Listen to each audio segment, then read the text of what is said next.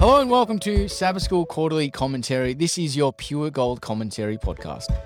And as the name suggests, this is a commentary, it's not a study guide. So grab your study guide if you're not driving or running while listening to us. My name is Morgan Vincent, and in this week's episode, we have Lindell Peterson, and we're going to be discussing the topic of the birdcage. And some of you may find that a little bit interesting and wondering what on earth are we talking about birds for? But there's a very good reason. And we're going to get to that in due course. But Lindell, welcome and thank you for joining us today on this discussion. Thank you, Morgan, and thanks for having me. I'm really excited to be chatting about the lesson today. Yeah, no, that's great. Look, Lindell, maybe for those who may or may not know you, tell us a little bit about yourself and what you do.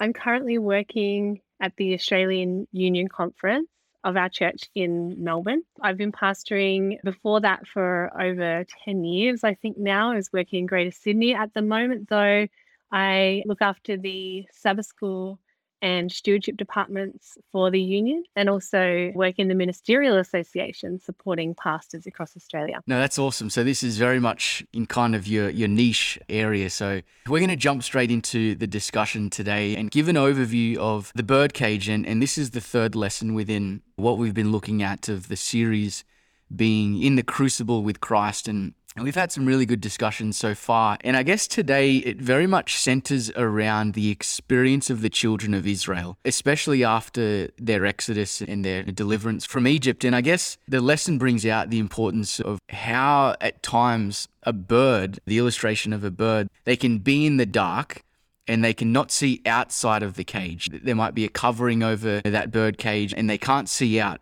And sometimes in our lives, we can have these experiences where we can't see a way out. We can't see maybe around the corner, or we can't see what's coming next, or even an hour or a day from now. But something through this is we can learn from it. And this has been one of the big themes so far, is that when we go through these crucibles and these times in life that aren't pleasant, that aren't comfortable, rather than asking the question of God, why is this happening to me?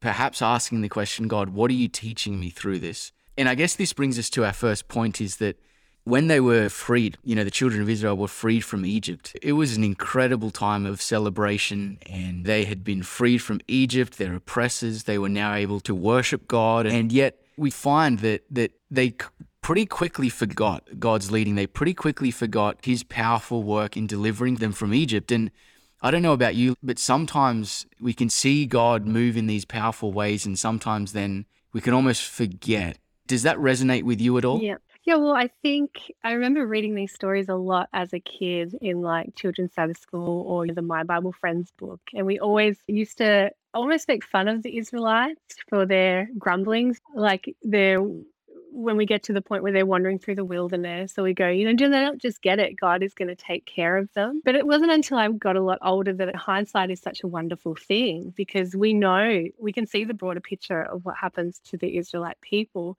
But I guess for them in the moment, remembering that they've been in this extensive period of captivity where they've been enslaved, I guess I can understand why they would feel a little bit resigned to the fact of, is anything going to happen for us? Are we going to be delivered from this Egyptian slavery? But then in contrast to that, you've got the miracles that God does through Moses to reveal not only to the Egyptians and to Pharaoh that God is the one true God, but you would have thought that the Israelites would have seen this and their faith would be affirmed. But then we find when they get to the Red Sea, it's this sense of hopelessness again. And I guess from an outsider's perspective looking in, you wonder, well, did you not learn anything from the miraculous kind of way that you came out of captivity? Yeah, I guess for us on the outside looking in, it seems a little crazy. But I guess God has a plan throughout all this. In spite of their captivity, the miracles that he did revealed to them that God actually was in control, that he was going to deliver them.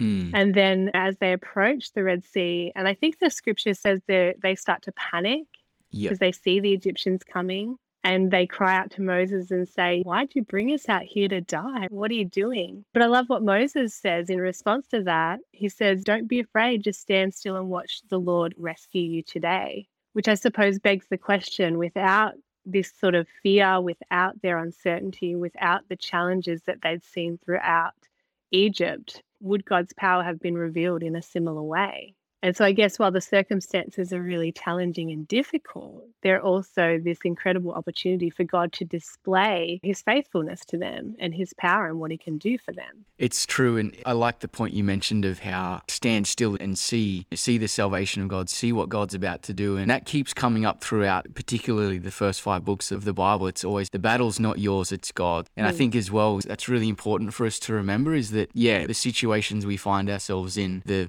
quote unquote battles, if you will, that we see, or the enemies, quote unquote, that come our way, to remember that it's the same God who is with us through that. And they had the evidences of God with them every day through the cloud and every night through the fire. God was visibly showing to them his presence and his leading and his guiding and protection. As well with that. And the children of Israel, sometimes I've fallen into the trap of being pretty hard on them, of like, man, they just got it wrong more often than they got it right. But yet, would I be any different if I was in their situation? Like, probably not. My general tendency is, when hardships come, is to complain and whinge. And then when I ask people around me, do you think I complain a lot? They're like, and they say it kindly, but they're like, you kind of do. And I'm like, comes out. So I'm not really that different at all. And I guess, with that, it's important to, drawing back to our first lesson of the shepherd and that metaphor and imagery of a shepherd. The shepherd was with his sheep, and God is with his people throughout any and every life circumstance that comes our way. And so I think it shows the importance of being vigilant and being always aware of God's presence, so that when in the good times, we can sense and know that, but then it's going to better prepare us for when those times come. I was just going to say, I think this is the human tendency, though, is that suffering or difficulty or trial or challenge, it's very easy for us to become singular focused. And that becomes something that clouds our entire experience, because we become so focused on what we're lacking or what we're missing, that, as you mentioned, regardless of the pillar of fire at night and the cloud during the day, the Israelites still managed to focus on whether it be their lack of water or their hunger or their anything else that was going on as they journeyed. But I think this just reveals a little bit about our human nature. What I think is beautiful, though, is that regardless of that, God still provided for them. And regardless of their behavior, essentially, God was still faithful. And look, we don't look at the Israelites for an example of how we should handle challenges or difficulty, but we do look at the story and see how God handles challenges and difficulty, how God's glory is shown throughout that, regardless of whether we can be so centrally focused on the challenges that we're facing, instead of zooming out and seeing the bigger picture of what God is trying to work within the broader scope of our story. I like that kind of, shifting the focus away from our human-centered approach, but rather what's God doing in all of this as well. And I think about their story and their journey through. There were times where they were crying out for water and God gave it, and food, and then they gave it. And then even though the amazing thing for me is the manna. And I guess just to focus on that for a little bit, God has said, look, every morning there's going to be manna for you. And on the 6th day, you collect double.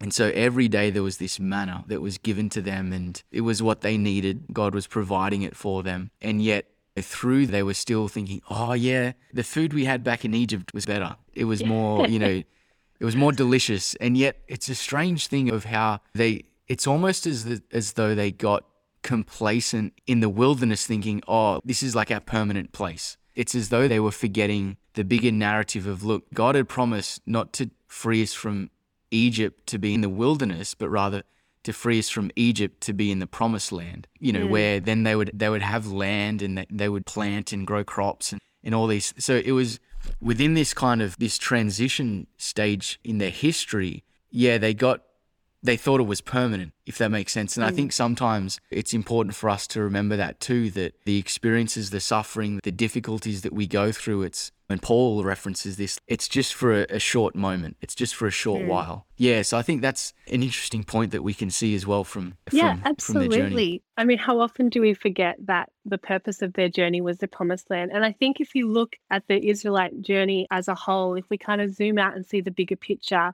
It's just a beautiful metaphor. I mean, it's obviously a real story, but I'm saying if we look at the bigger picture, we get this beautiful metaphor for the kind of salvation experience. So God draws them out of Egypt, He calls them out of the world, and He brings them they experience that salvation. And then this process through the wilderness is almost a metaphor for discipleship. It's the growing of who they are as a community, the growing of who they are as individuals, but also as a community of faith, and how they understand and relate to their God. And then obviously not forgetting that their ultimate journey is the promised land, in the same way that as we journey through discipleship, it's not really just about our experience on this earth, but the experience that we look forward to in heaven. And even beyond that, as they journey, they're called to be a light to other nations as well. So it's really interesting how that can sort of parallel our modern day individual experience of God growing us through various challenges. And there are times, I think, in our own discipleship, as you mentioned with the manna, where we look at maybe our past life and we go, oh, well, as they said, there was meat and plenty of water in Egypt and bread. We ate every night. Can't we just go back there? And I think that draws on the human tendency to want to return to the experiences that are familiar or are from a past experience pre-God. But He's calling us to something more, to something better. And each instance where He is teaching or training the Israelite people, it's an opportunity for them to see, okay, so God is the real deal. There is something beyond Egypt. There is something better. And it's the developing and growing their relationship with God. And they don't get it right most of the time, but God is still faithful. There was a really beautiful quote by C.S. Lewis who talks about this kind of thing. And I'm lost for where the book reference, but it says, God has not been trying an experiment on my faith or love in order to find out their quality. He knew it already. It was I who did it. So he's talking about this idea of wrestling with grief and that sort of thing, and the idea that God actually isn't doing it for me to prove anything, to find out the quality of my level of faith. He knows that. He knows everything, but rather it's proving to myself, or it's revealing to myself the quality of faith and love that I have in God. And I think this is the journey that the Israelites are on. They need to come to a place where they believing and loving God. And it's not about God testing or trying to get them to prove that they're faithful to Him, but they need to know it. They need to internalize it. They need to see it. It's that process of discipleship. And I think we see this on a really big scale for the people of Israel. It reminds me too of how God speaks of how He didn't lead them perhaps the shortest way or perhaps the most comfortable way, but He led them in the way that was actually for their best and for their safety. God knew the different nations along the way. And what I love about the situation and story with the fiery serpents is that God, He's been withholding these fiery serpents from them, and He's led them on a path where that wouldn't be their reality. And it's only towards the end of their time in the wilderness that they experience and encounter these fiery serpents. But God all the way along. And I guess this is the point, that He leads us where He knows is best. And it's the same God who led them out of Egypt and who led them also through the wilderness into the promised land. And so it's, I guess that, and this comes up in Hebrews as well, it's God is the same yesterday, today, and forever. And so it's, I guess I'm saying His character doesn't change, in that His same motive for freeing them from Egypt was His same motive there were difficulties throughout their time in the wilderness, but He was still leading them on the best possible way for their ultimate good as well. Let's just transition now, because and I loved how you brought this notion up of discipleship. When we look at Jesus, his life in many ways parallels the experience that the children of Israel had. He was baptized, he was led by the Spirit into the wilderness for 40 days, not 40 years. And there's this really liberating truth and reality that Jesus succeeds where Israel fails. And I guess that really gives all of us, I believe, a lot of comfort and encouragement to know that Jesus, he does for us what we could never do for ourselves. The lesson is the birdcage, those birdcage moments we have in life where we can't see what's next, we can't see what's coming beyond. We can know and we can take heart that Jesus he's walked a path, he's lived a life that is far more intense with suffering and crucibles than we ever would. And he's our champion in that story. He's the one who was victorious, where we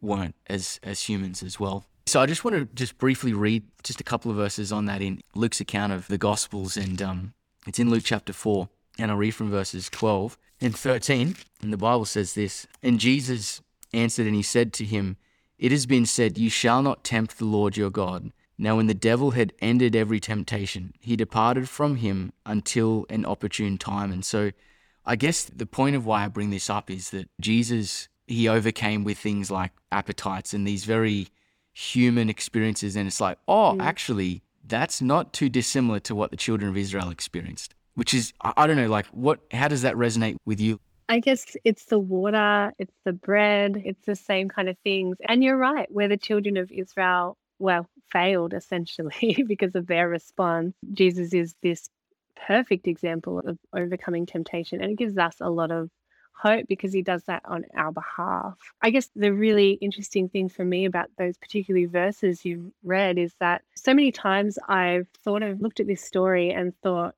that's the temptation done. We even call it the temptation and check box. Jesus was tempted in every way and check that box kind of thing. But I only just noticed when you're reading now that in verse 13, he left him until the next opportunity came. That wasn't the end, it reads, of temptation. We knew that it was going to get more and more difficult for Jesus. And so it's not a matter of, that's my trial, I just tick the box. But this gives the impression of, and speaks to this idea of trials as something that will be an ongoing challenge that we face, because the devil's work is always to try and sever the connection any way possible between us and God. And that's what he's trying to do with Jesus as well, to lead him astray. But I guess if you bring it right back to the very beginning of that chapter, the thing that kind of stands out to me here is that Jesus being led into the wilderness, obviously started with his baptism, but my version in Luke 4 in verse 1 says he was full of the Holy Spirit. And to me, that really gives counsel into our lives as to when we face challenges and temptation and difficulties. And again, maybe we should clarify here the difference between testing and temptation. The devil tempts us. It's not a testing, it's a real temptation to sin. God would never do that sort of thing. But Jesus faces this temptation full of the Holy Spirit. And for me, this is saying that if Jesus needed to be full of the Holy Spirit to face it, how much more do we need to be full of the Holy Spirit to face any sort of challenges that we face?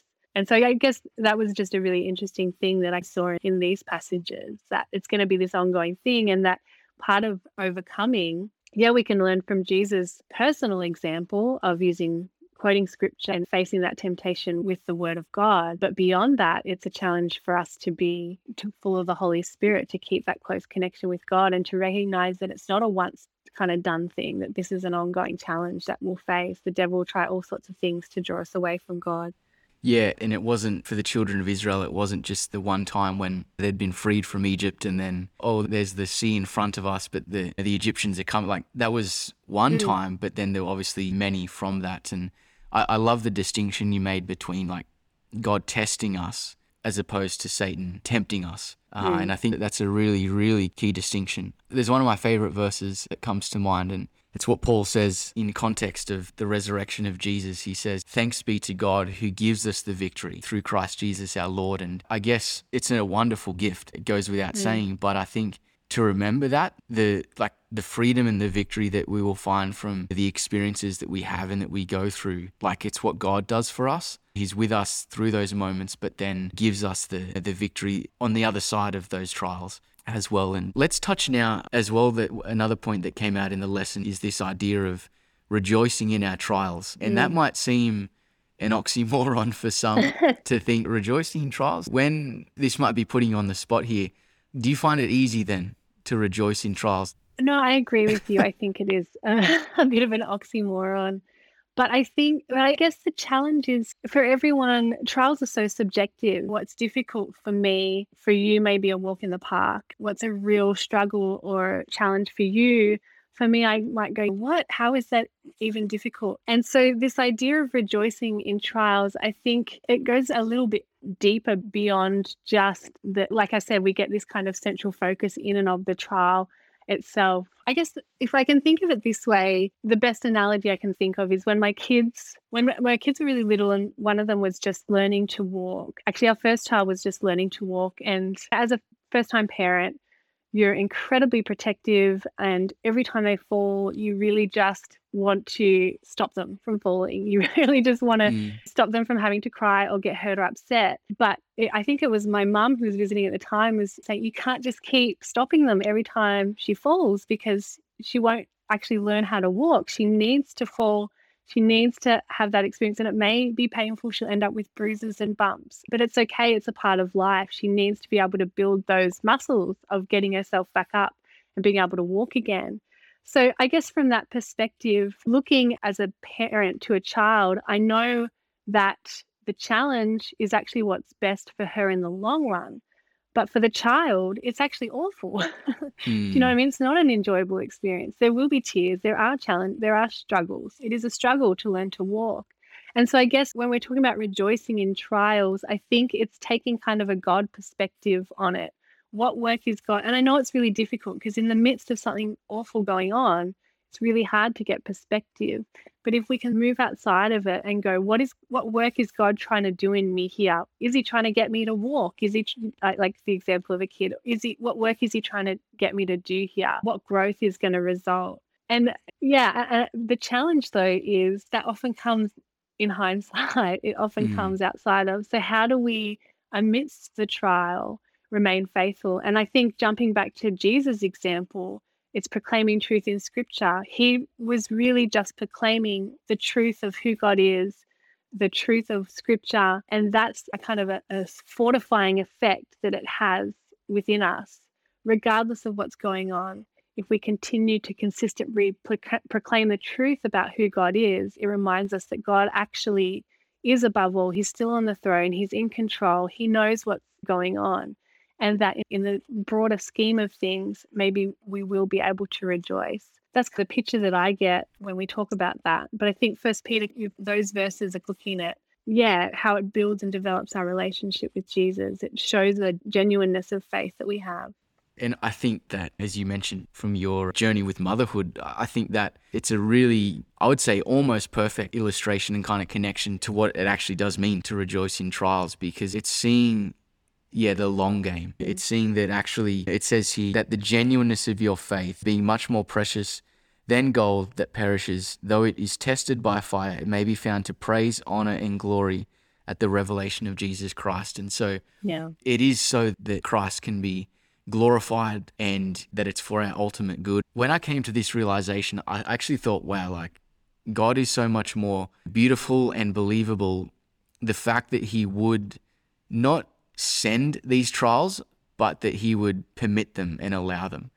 Because it's like, well, hang on a minute. God obviously sees something that I don't, and he's actually wanting to refine something in me and shape something in me. And with this illustration of a bird in a bird cage, like, he would want me, the other side of that experience, to praise him and honor him and glorify him and keep following him. And so it's this really special thing of, you know what? God actually loves me so much that he would allow these things to happen.